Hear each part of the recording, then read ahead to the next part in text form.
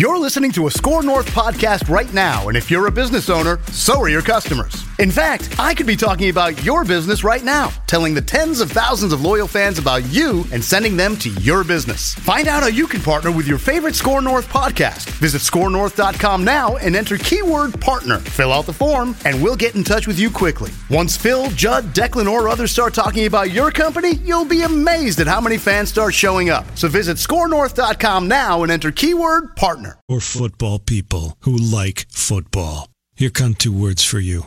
Purple Live. This is Purple Live with Matthew Collar. All right, welcome into the Purple Live Show, a continuation of the football hour. Matthew Collar, along with ESPN Vikings reporter Courtney Cronin. We will be joined at 6:30 by Eric Eager of Pro Football Focus, who is going to tell us whether the Vikings can get their offense back together here and make a run to the playoffs, what those odds look like, and what they're going to have to do to get there if they can overcome some of the issues they've had, the offensive line, and so forth. We'll talk about that at 6:30. Something I want to put out there right now relates to the poll on with Judd earlier about who is to blame for where the Vikings are at right now, which is in the playoff hunt. And that is not where you would have expected them at the very beginning of the season or even going back to March when they signed Kirk Cousins. So who do you pin that most on? Would it be the head coach, the offensive coordinator, the general manager, or the quarterback? And for me, it's the quarterback because he was signed to make up for any other shortcomings that came along this year. But I want to know how much blame people are putting on Kirk Cousins for where the Minnesota Vikings stand right now. 651-646-8255. How much are you putting on Kirk Cousins? Answer that question for me, Courtney Cronin. A bunch. I don't have a percentage, but a bunch. Because on the last segment with Judd, we talked about the Twitter poll, and most people had, I think it was 43% had Spielman. Who brought Kirk Cousins here? He didn't come himself. I think that's where you have to start because you knowingly brought him here. Maybe at the time they thought they were still going to take an offensive lineman. The plan all along from everything that we had heard going into April was, yes, they're going to address the need for Joe Berger's replacement, get a right guard in the draft, and then they just didn't do it. So, at that point, you kind of failed Kirk Cousins because you knew, you couldn't have not known that this is not an elite quarterback. This is maybe a top 10 quarterback. I think that's fair to say. He's definitely a top 10 quarterback. I would not put him in the top 5 whatsoever. But you brought him in here knowing that he's kind of playing with one hand behind his back. He's got great pieces elsewhere. But I'm sorry, your offensive line, your offense goes as far as your offensive line is going to let it, especially in today's day, in today's NFL. Watch what happened to them in 2016. The deficiency and the injuries along the offensive line caused them a major part of it for why they slid to 8-8 to finish that season after starting out 5-0. With Kirk Cousins, I think that you have to pin a lot of this on him because he has not been able to overcome a lot of the mental errors and mistakes that he's made in games so far. He's not throwing the ball very deep. Especially in recent weeks. You're watching some of his short throws and, underthrowing guys too. This is kind of concerning. He's leaving guys wide open in the end zone on the play to Stephon Diggs. Stephon Diggs is wide open. That's a bad throw. Mm-hmm. And there's been multiple circumstances. I know we're kind of focusing here on the Bears game, but in other games, so you pull up with the Saints game, and even before that, the loss against Los Angeles, him fumbling the ball away right there on a drive where you have a chance to go down and tie the game. I think you have to. I think in today's NFL, where the quarterback is everything, it's the most important position in sports, that should yield a lot of blame for what's going on. But I cannot, as an objective looker of this situation, I cannot look past how the Vikings got here in the first place with the people who are controlling the chess pieces. I think that your 2016 comparison at this moment is apt because when you look apt. Oh, apt. Not apps as in your phone, but as an apt comparison. I'm thinking like Applebee's, like $5.99 menu on the appetizers. Okay. Just running through a lot of stats here after this game to try and get some perspective on this. And I gave the stat last hour about how the Vikings actually are scoring on a lower percentage of their drives than Case Keenum and the Denver Broncos right now. Another stat that I ran into that is very telling is adjusted net yards per attempt, which sounds like a bunch of gobbledygook, but all it is just yards per attempt adjusted for turnovers and adjusted for sacks. So interceptions and sacks. I don't even think it adjusts for fumbles. And Kirk Cousins is about the same as Sam Bradford was in 2016. The difference is Sam Bradford couldn't bail you out of anything either. He had a great arm, made a lot of throws, but he was check down Sam, and if you got down in the game, you weren't going to win because he wasn't going to make the throws to bring you back, right? If you were winning, he could pretty much not turn the ball over and get you the win. They didn't have a good running game, but he could throw short passes and things like that and hit on the occasional deep ball. That was Sam Bradford 2016. But that's a guy that they traded for in desperation after their franchise quarterback's knee imploded. Not someone who they went out to the free agent market and spent more money than anyone had ever spent on the free agent market ever before in history to get. Not like, this is our guy, this is our franchise. It was more of, okay, we don't want to waste a great defense. Who's available? Sam Bradford, save us. That right? Yeah. And yet, you're getting the same exact type of production where Bradford couldn't make up for a bad offensive line. He couldn't bring you back in games.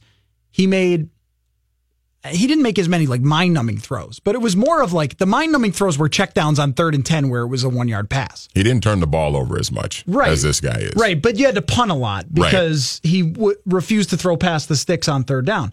So you're getting basically the same level of quarterback play as you got from Sam Bradford 2016. I don't know how you can expect to win anything. And the question that you're posing is, I mean, Spielman's the guy who brought him in, and Spielman's the guy who didn't support him enough with an offensive line. So how do we sort of separate these things and look at the cause and effect of Kirk Cousins so far, I think, being only mildly effective and only winning the games he was supposed to win against bad teams, but none of the games that they needed him to win. We talked about this the day that the franchise tag window closed, and they decided not to exercise it on Case Keenum or any of their other quarterbacks when they let all their 3 quarterbacks go in free agency at the beginning of March, and how they 2 days later brought in Kirk Cousins, signed him to the $84 million deal, of how we would eventually judge this season. Not just wins and losses, not just whether they make it to a Super Bowl or they win it, not the big things, big picture Vikings alone. That we would be judging this season off of the relative success of the other 3 quarterbacks that would be playing in the NFL. Well, currently Sam Bradford doesn't have a job. Teddy Bridgewater is not playing in New Orleans. And Case Keenum's the only guy that you look at there. If from what you're saying with a statistic you brought up of just how, the efficiency in terms of scoring is not that much different.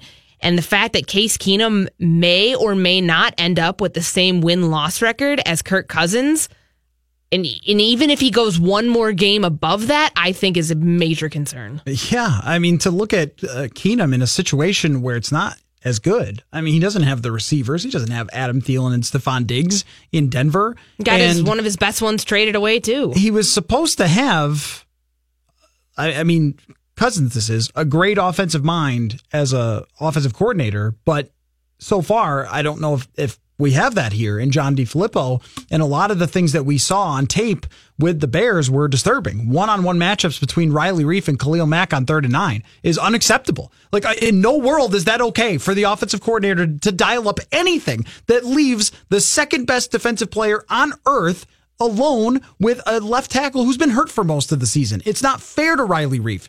When I watched that game back, I thought, I respect Riley Reiff for trying his darndest, but there was just no chance. All-star left tackles still don't take this guy one-on-one, and yet you think it's okay to have Riley Reiff there. So I think what we have is kind of a culmination of not supporting him enough, maybe not scheming quite to his strengths because they're not effectively using screen passes and things like that, where they could get some free yards. Play action. And play action. I mean, this is the best play action quarterback in today's NFL, or at least top 5. One of the best. And Goff has kind of taken that over, but that was kind of Kirk, right? Like running those same sort of things with McVay. What was the first thing that Mike Zimmer said about him that in the introductory press conference? Terrific in the boots. And we're not seeing them run a whole ton of it. And to your point that we talked about earlier, He's not really moving off of his spot. They're not changing his launch point in the pocket. They're not shifting the pocket. And that makes everybody's job harder, which is why I think it's fair in a lot of respects to pin some of that blame on Cousins, that he's not doing anything to help the situation. That's right. Yeah, that's right. That he is not bailing out a lineman when something goes wrong. He's not bailing out his offensive coordinator if the scheme isn't correct. He isn't bailing out his general manager with the offensive line struggles. He isn't bailing out his defense when they had some issues earlier this year. When they weren't perfect against Buffalo, Cousins melts down the whole rest of that game. And a lot of people just wanted to put that away. Like, oh, let's just never talk about Buffalo again. Well, let's. Because anytime they've played a good defense, which has been rare, but Buffalo actually does have a decent defense and a pass rush, it's been made worse by fumbles and then by the fact that they couldn't come back in that game. They were down like 17, and Buffalo's giving up. Their quarterbacks throw picks, and they're giving up 40 points sometimes, but they had just enough pass rush to completely ruin everything. And that's where not all sacks are the same. Like, if you think about it this way, Russell Wilson gets sacked a lot because he's trying to extend plays, and he makes magnificent plays out of that. Aaron Rodgers, too. That's right. He gets sacked a lot, right? Because he's often trying to move and find someone. Kirk Cousins gets sacked a lot and pressured a lot, in part because he does not move an inch.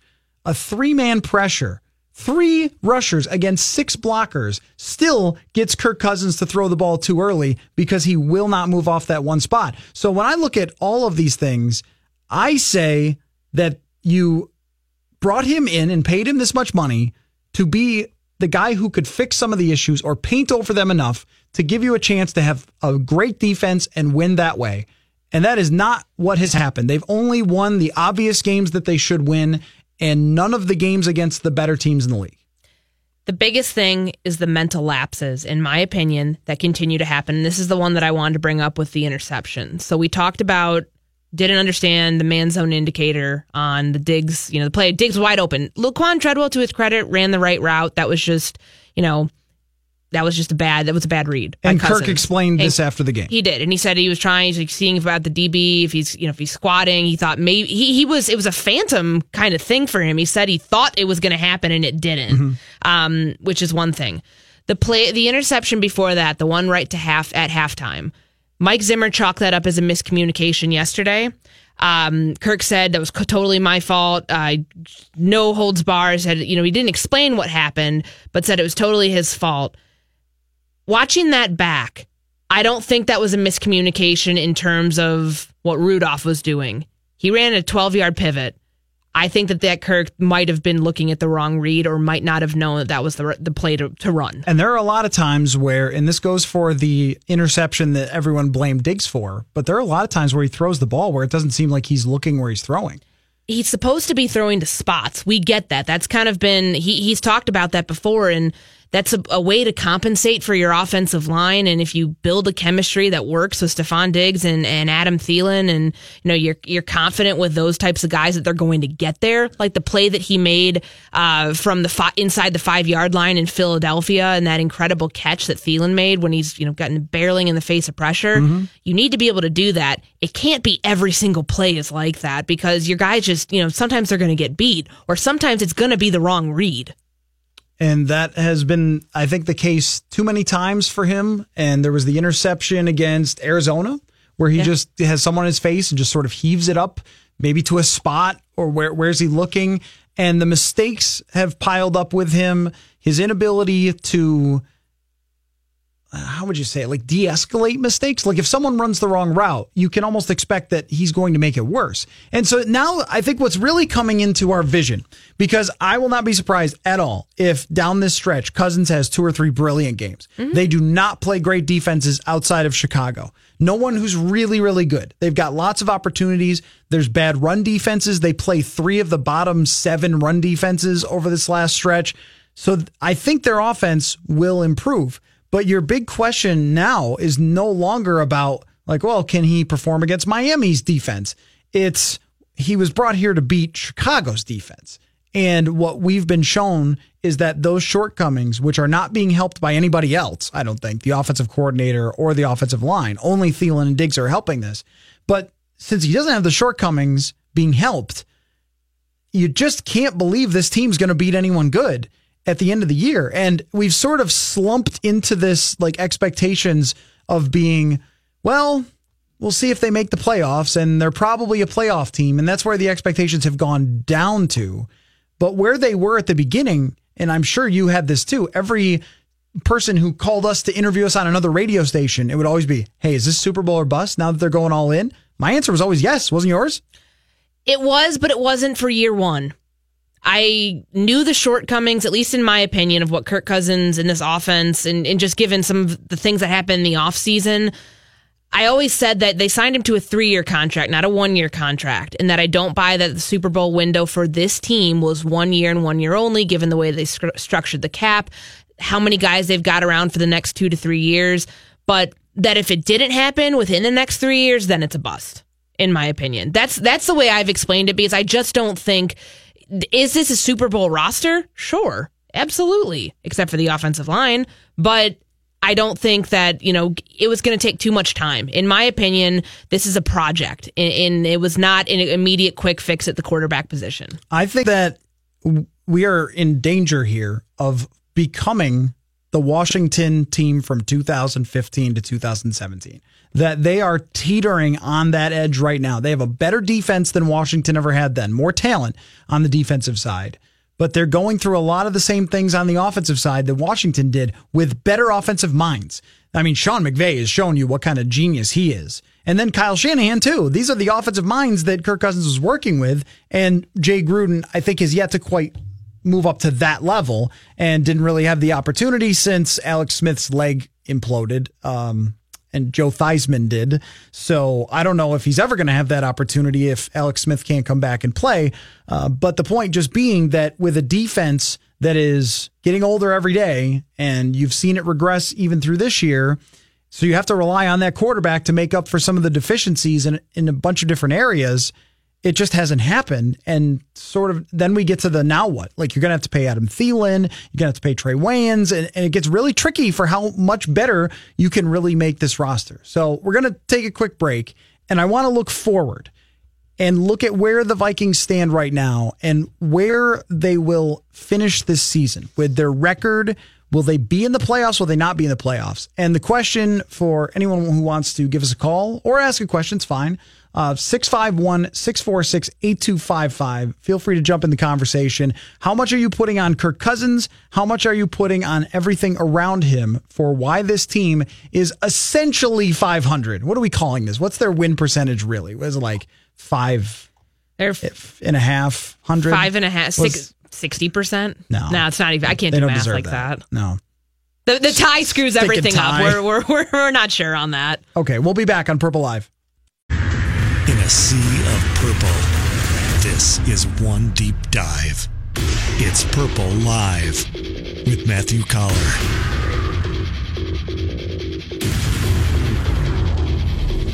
All right, back here on Purple Live, Matthew Collar, along with ESPN Vikings reporter Courtney Cronin. You can feel free to drop in on the show, 651-646-8255. And there is a podcast version of the Purple Live / Purple Podcast. So wherever you get those, whether it's the app on your phone or on the interwebs, feel free to check those out. We have Sage Rosenfels on weekly and numerous other guests on the Purple Podcast. So let's go to Jimmy in Phoenix here on the show. What's up, Jimmy?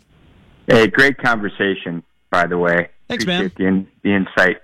I really do think you got to blame Spielman. I mean, after the season, even before we signed Cousins, we talked about the offensive line needed to work. We didn't know who our quarterback was even going to be. So I think it's on Spielman. I mean, Cousins is what he is. He's a top 15 quarterback, and I think that's good enough to win. But without the offensive line, I think, Courtney, I think you're right. I think we're probably a year or two away. And let's be realistic. I mean, this team, even if we make the playoffs, are we going to go on the road and beat the Saints? I don't think so. Or the Rams? But I'm going to throw out another question for you guys. Something a little bit different. Okay. Is last night's game what the NFL wants to be? The 54, 51 games? Is it like arena football? Is that what we want? Is there too much Is it out of balance between the offense and defense? Just curious on you guys' opinion on that. Yeah. Thanks for the call, Jimmy. Yeah. I'm gonna address the offensive line thing first because I think he brings up a really good point that, they knew Joe Berger was likely going to retire. Did he retire after Kirk Cousins? And they kind of knew they were going to get him? Yes. But they still didn't address this in the draft, and they didn't address it in free agency when 3 weeks before that, before it became an official, they didn't tender Jeremiah Searles, who was a restricted free agent. So I just think that we need to get Jeremiah on the show. He's great. When he was on your podcast, he was fantastic. He was. He's really, really good. I think he has a career in broadcasting after he's done playing. But even if Berger comes back, let's say, like he's 35, right? Yeah. So shouldn't you be thinking like, hey, we might want to get a younger guy in here because even though we got Joe Berger back, he might not be holding up for as long, or he might not be as good because he's older and he might not stick around longer. True. And I think that the thing, just to kind of circle back on Jimmy's point, because I know we have another caller, that about them being a year away. For me, it was not solely the offensive line. That's a huge part of it. But bringing a new quarterback in and having him in a brand new system and finally the chance where he's got, this weight off his back. I mean, they want him to be their franchise quarterback. There's no doubt here.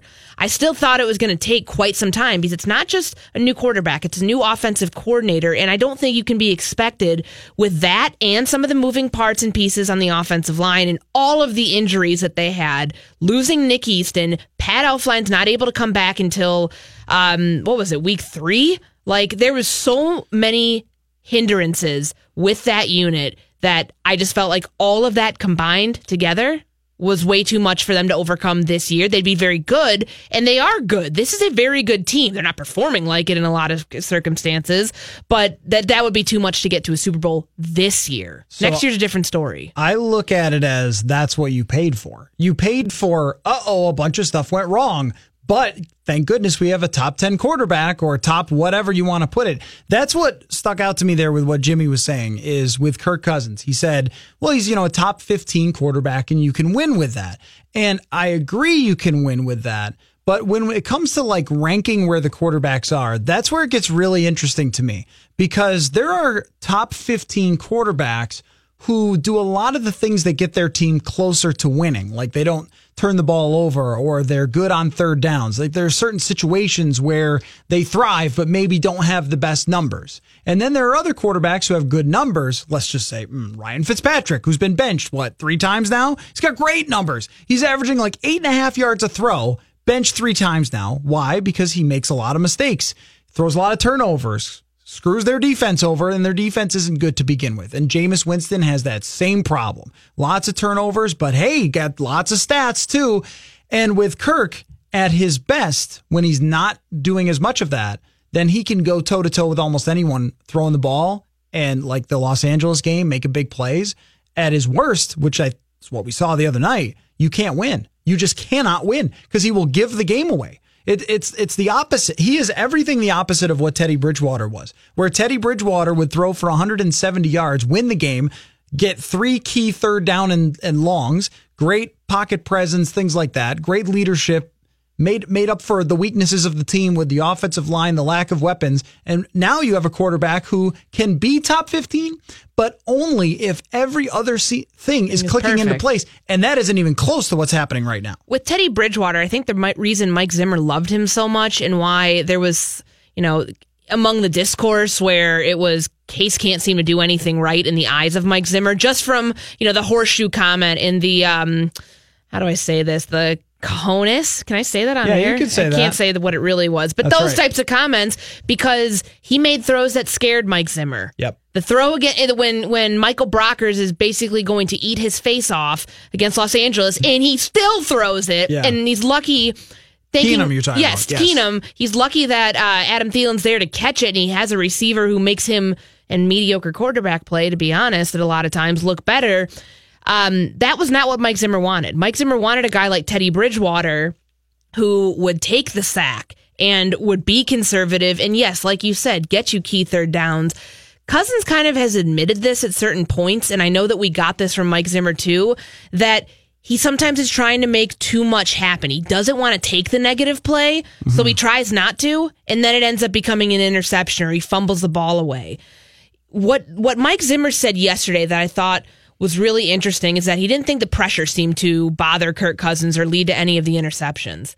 The guy was pressured on 17 dropbacks, which was a league high in Week 11, and all 17 pressures allowed by different linemen. I mean, there was, the deal with the both of their guards were hurt. I mean, this is the circumstances he was dealt, and he didn't think that affected him. That to me was a little baffling. So let's get in a quick call, and then we'll run these things by Eric Eager from Sure. Pro Football Focus to get the statistical perspective on that.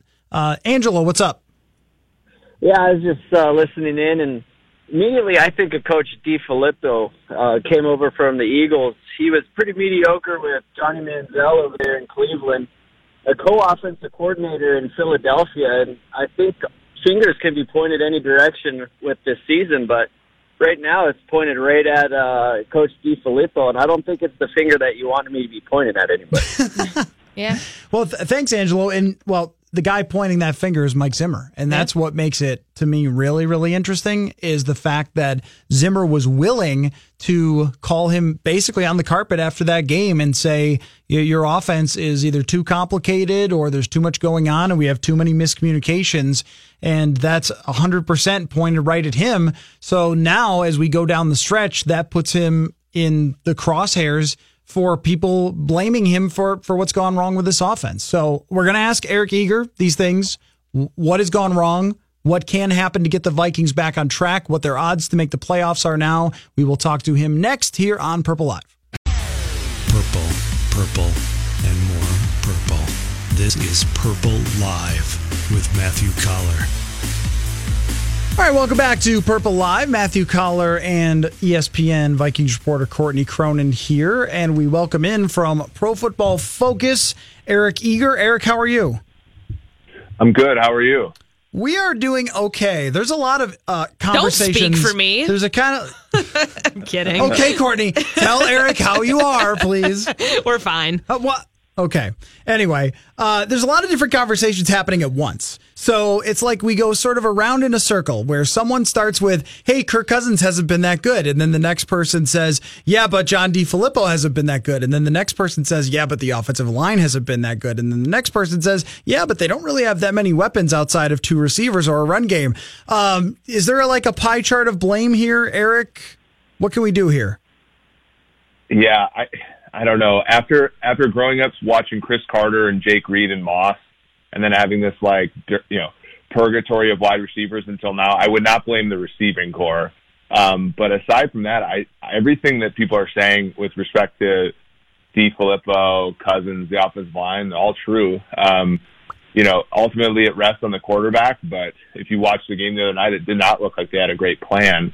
With Mack and, Hicks on the inside and a pretty good secondary for Chicago. So I don't know. I would say, it's probably, 25% offensive line, 50% the quarterback, 25% the coordinator. Okay. That's fair. Does that math add up though? Because we're not very good at the pie charts over here. He's a data scientist. Check on that. I had to make sure so not to embarrass myself. Good. I do that a lot. So the one thing that we were talking about in the first hour of the show was about the run-pass balance, and basically the Chiefs and the Rams saying, screw that, we're not going to, we don't care about that. And the Saints have it to a degree too. Does Mike Zimmer have a point, given the restrictions that he's clearly aware of with the offensive line and guys getting hit behind the line of scrimmage and just what they haven't been able to generate in the run? Does he have a point that they need to stick with it more, or are they sticking with it enough to a point where you realize, hey, this is not going to generate any points like it did not in the first half of the Bears game? Yeah, I mean it's tough because you of course don't want to have negative plays on first down, and the historical thing is an incompletion on first down, you get 0 yards, and so teams would traditionally run the ball on first down. The problem is from like an expected points perspective, no team in the NFL is worse at running the football on early downs than the Vikings. So like they're dumping a quarter of a point every time they turn around to hand the ball off on first or second down. So ultimately, at this point, they probably have to just consider that a lost cause and make the run game more of something to keep the defense off track more than something that they have to establish. They've been okay, kind of middle of the pack. 54% of their early down passes are successful, and I think that has everything to do with the two receivers and how brilliant they can be. But I would say take a cue from the Rams and the Chiefs last night, and know that if you're going to try to outscore teams, you're going to have to do so in the passing game. And then, as we saw a little bit later in the game with the Rams, if you set up the pass, sometimes you'll get these gaping holes in the run game, and Dalvin Cook can take advantage of those. But I think establishing the run is a bit overrated. Okay, well, the pseudo run then. The screens and what we saw in week 5 of forcing things to the perimeter to, move the defensive line and try to force things outside. We haven't seen a lot of that since. I mean, they've run some good screens with receivers, but the running back screens have been atrocious. I mean, I pulled up a stat earlier that of the 141 yards they had on screen plays before the bye, not including Chicago, only 22 of those were accounted for when Kirk Cousins is throwing to a running back. And honestly, all but like 1 yard was to Dalvin Cook. What's the issue here with the screen game and why they can't get it generated? Yeah, it's unreal. I think you look at last season with the Vikings with Pat Shurmur, and it always looked like Case Keenum was given an outlet so that he didn't look foolish on a play, right? And we know that Keenum's probably not as talented as Cousins, but they were consistently in short yardage situations on third down because Jerick McKinnon was catching over 50 passes out of the backfield, Latavius Murray as well, and not all of them were screens, but a lot of them were just simply plays where the running back was in a position to make a play with the ball if things broke down on, Keenum's first read. We're simply not seeing that with Cousins, and it might just be simply that Cousins is a one-read quarterback, or it might be that the offensive line is a little bit worse, or they're scheming that up. But it would be nice for them to get the ball to Dalvin Cook more in space. We know that was one of the real nice things about him when he was coming out of Florida State, and we simply haven't seen that yet. And that'd be, I think, a nice wrinkle for them to put in. So a caller of ours asked a really good question about Rams and Chiefs last night, Eric. And his question was just, did the Vikings now in hindsight build the wrong way over the last 5 years in focusing on defense instead of on the offensive side, because the league has now gone so epically that way to the point where New Orleans is scoring on over 60% of their drives? Unheard of. I've never seen that before. Their punter they don't even need one. Basically, they could have you could do like the Randall Cunningham where they bring in Taysom Hill and have him punt when they need to. But would you say that is the case, or is having a great defense still very valuable in the NFL? Yeah, I mean, so obviously you want to have a good defense, but if you look, for example, at the top 5 teams last season, top 6, let's say, in points allowed, 1 is Minnesota. 2 is Jacksonville, 3 the Chargers are still good, 4 the Eagles, 5 New England Patriots, and 6 the Baltimore Ravens. 4 of those teams are probably not going to be relevant in the playoffs this year, and it's a byproduct of the fact that offense requires one player to play pretty well for a prolonged amount of time, and that's the quarterback. Defense requires all 3 levels to play well, to avoid injuries, et cetera, and for an offense to put the defense in pretty good spots. And what we've seen with Minnesota, Jacksonville, Philadelphia's been stricken by injuries. The Jaguars have had poor quarterback play, putting them in precarious positions, and Minnesota's had a combination of those 2 things. And so, from my perspective, I think it's just simply it's difficult to build a defense that is sustainably good. And even if you look at the Rams, their defense has not been good this year, but it's not because they don't have talent. They have Marcus Peters and Aqib Talib and the guys up front with Donald and Sue and so forth. So I just think it amounts to what can you put to the bank most frequently, and it's great quarterback play, and that's what you saw with the Rams and the Chiefs last night. So the Vikings now have the Green Bay Packers, their second Sunday night football game. This is now their 3rd straight conference game or division game. So what happens this weekend? I mean, the Packers are clearly in a very similar situation. I mean, I know Aaron Rodgers and his numbers don't add up to this 4-5-1 record that they have. They're banged up, but the Vikings now, this to me feels like the season is on the line. If you don't win this game, your playoff hopes diminish, and they're pretty much out the window at this point. Would you agree with that? Yeah, I think the interesting thing is if the Vikings were to have lost on Sunday night, the rest of the NFC actually went their way.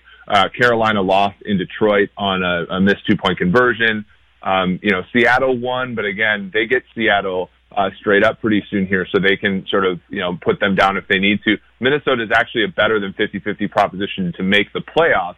We also saw that, Chicago's quarterback is injured, so they actually do have a non-trivial chance of winning that division. But I do think it starts with winning this game. If you can't win your home games against division opponents that are down, and let's be honest, Green Bay, Aaron Rodgers is playing really, really well, but they're having similar play calling issues. Their defense is injured. They're a down team. This has to be a year where you take down the Packers. If they can't win this game, I don't think they have much of a chance here. With Carolina playing Seattle, one of those teams should win, and will be firmly ahead of Minnesota. And then they'd be probably too wounded at 5-5-1 to really be considered a contender at all in the NFC. So this game is on prime time, and Kirk Cousins in primetime games in his career is 4-12. Is that a stat that we should be quoting and care about and wonder about him? Because maybe that means he was playing good teams, or what do we make of that? Is that just nothing because it's random, or is there something there to say about him not performing in primetime games? Well, so the statistician to me would say it's, 16 game sample. Let's not overreact to it. He didn't play on great teams in Washington. So if Washington were to be playing on, a primetime game, they're probably playing somebody else who's also good. So, Cousins against a good team is not very good in general. But I do think, that speech he gave before the game about, they're flexing it towards us, not towards them. I mean, he just seems to be overcompensating for a lot of things. It seems like he knows, some of his weaknesses, and he's trying his best to overcome them. And I just don't know necessarily if that's, a recipe for success when you're trying to quarterback a team, with the expectations that the Vikings have. So I don't know. Obviously we're going to see some more games with them in primetime coming up, and we'll see if it changes. For now, I think it is something that's troublesome. The Vikings seemingly have always had issues in primetime, dating back even to the Childress and Tice days. So it might just be that, when they play in primetime, they play better teams. But I do think it's somewhat of a thing here with Cousins.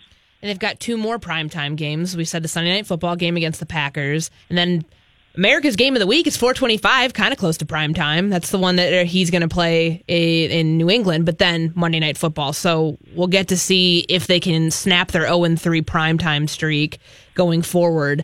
I think to wrap up here, Eric, we look at Kirk Cousins and the body of work that we've seen through the first 11 weeks of the season. And we see the deficiencies, and we see the things, the mental lapses, the turnovers, the not being able to overcompensate when called upon. And we see it come to a head in Chicago against a very good defense. But, with all the mistakes that the Bears were making and the way that the Vikings defense was putting them in really prime position to go in and do something, they just didn't. Is this the Kirk Cousins we can expect for the rest of the way? I mean, we brought this up earlier. The defenses they play from here on out are not nearly as good as the Bears, but even in games against lesser opponents, we've seen him make mistakes that they haven't been able to for him personally to overcompensate for. Yeah, and that's the strange thing about them having a pretty good roster. Is you look at the Detroit game, for example, and he did not play well in the Detroit game, and they dominated because of their defense. So we overlooked the fact, that he didn't play particularly well. The Jets game, there was weather, so we overlooked the fact he didn't play particularly well. Some of his underlying numbers are okay. He's not actually making that many poorly graded plays, but the ones that he does make are memorable, and we saw that on Sunday night with the interception touchdown. I think until further notice, if you're a Vikings fan, you basically have to assume that Cousins is not going to be able to elevate himself to the level of competition. And that's unfortunate, of course, given the investment in him and the pieces they have around him in Diggs and Thielen and Cooks. I don't know. Like you said, they have plenty of opportunity for him to prove us wrong moving forward. But as of now, it's sort of been, I think, kind of the things that we suspected or feared going into the season, and that Cousins is very good at accumulating statistics, but ultimately when these games count, he's going to be pretty hit or miss. All right, Eric, thank you for stopping by, and you will join again very soon on either the Purple Live Show or Purple Podcast. Thanks for coming on. Yeah, thanks for having me. Have a good night. You can follow Eric Eager on Twitter at PFFEric, and he is an analyst for Pro Football Focus. And also, I think he would actually get the pie chart right because he has a PhD in math. Yeah, I was making a joke because I think Eric has also made a joke of my math habits, or at least he understands that I'm not the smartest when it comes to that. And also, PFF_Eric. Oh, that's right. Matthew loves to comment about people's underscores showing basically dating their Twitter age. Exactly. Okay, we'll take a break. Don't use an underscore if you're making a Twitter account now just to follow our Vikings analysis. Just use your regular name. I'm going to change my Twitter handle and put an underscore in between my just first to bother and last me? Just to make Matt bother mad. you, caller. Yeah. Okay, well, Manny's got 3 questions for us about this week when we come back here on Purple Live. In a sea of purple, this is One Deep Dive. It's Purple Live with Matthew Collar.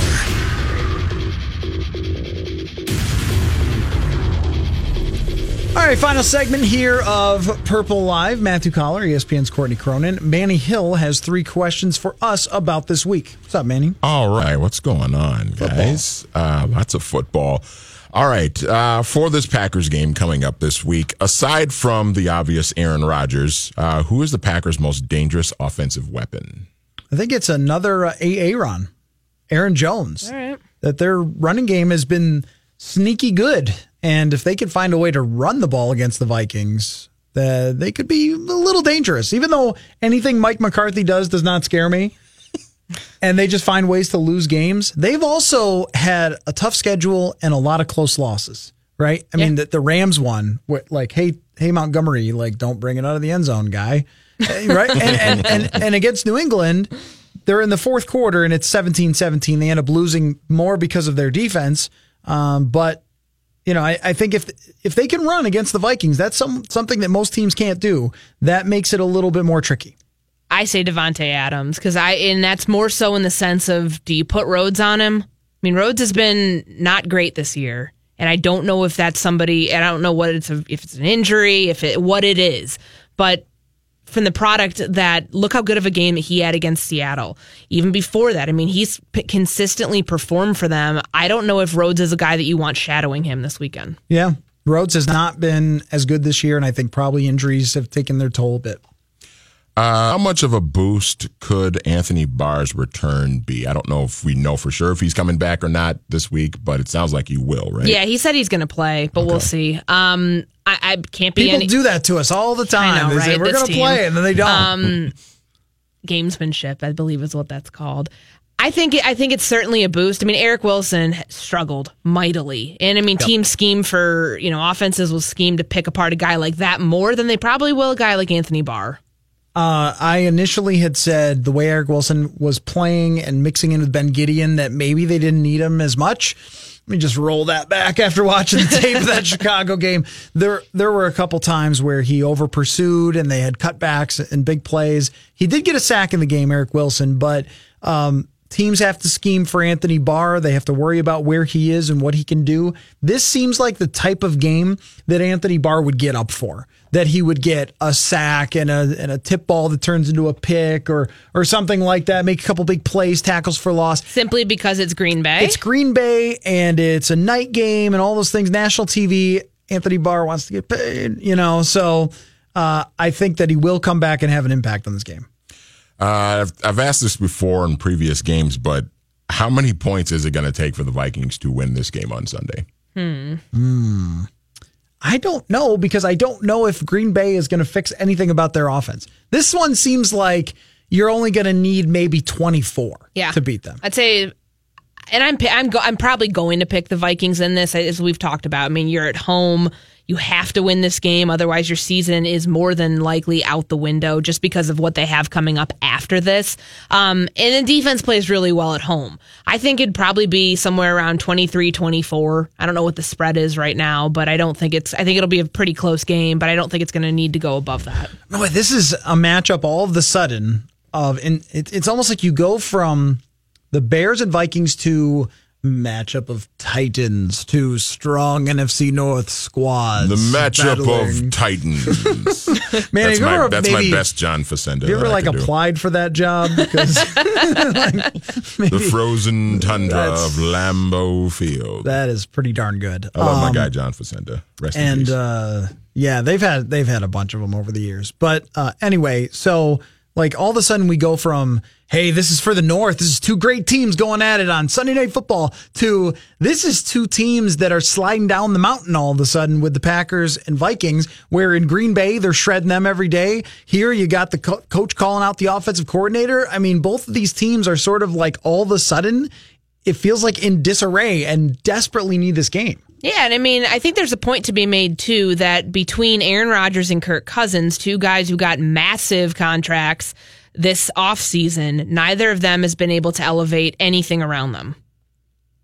Yeah, and, well, I mean, Aaron has, though, right? I mean, Aaron has. That is such a bad coach, and that is such a bad team. He's made them better. He's made them even halfway competitive with good teams in those games. They're a much worse team than the Vikings for roster and coach, I think. Oh, of course. And to even be in games with the Rams and be in games with, Seattle was the other night, to be in games against Russell Wilson and the Rams and Tom Brady, I think is all because Rodgers is great. His game the other night, it wasn't perfect, but I saw Packers people shredding him.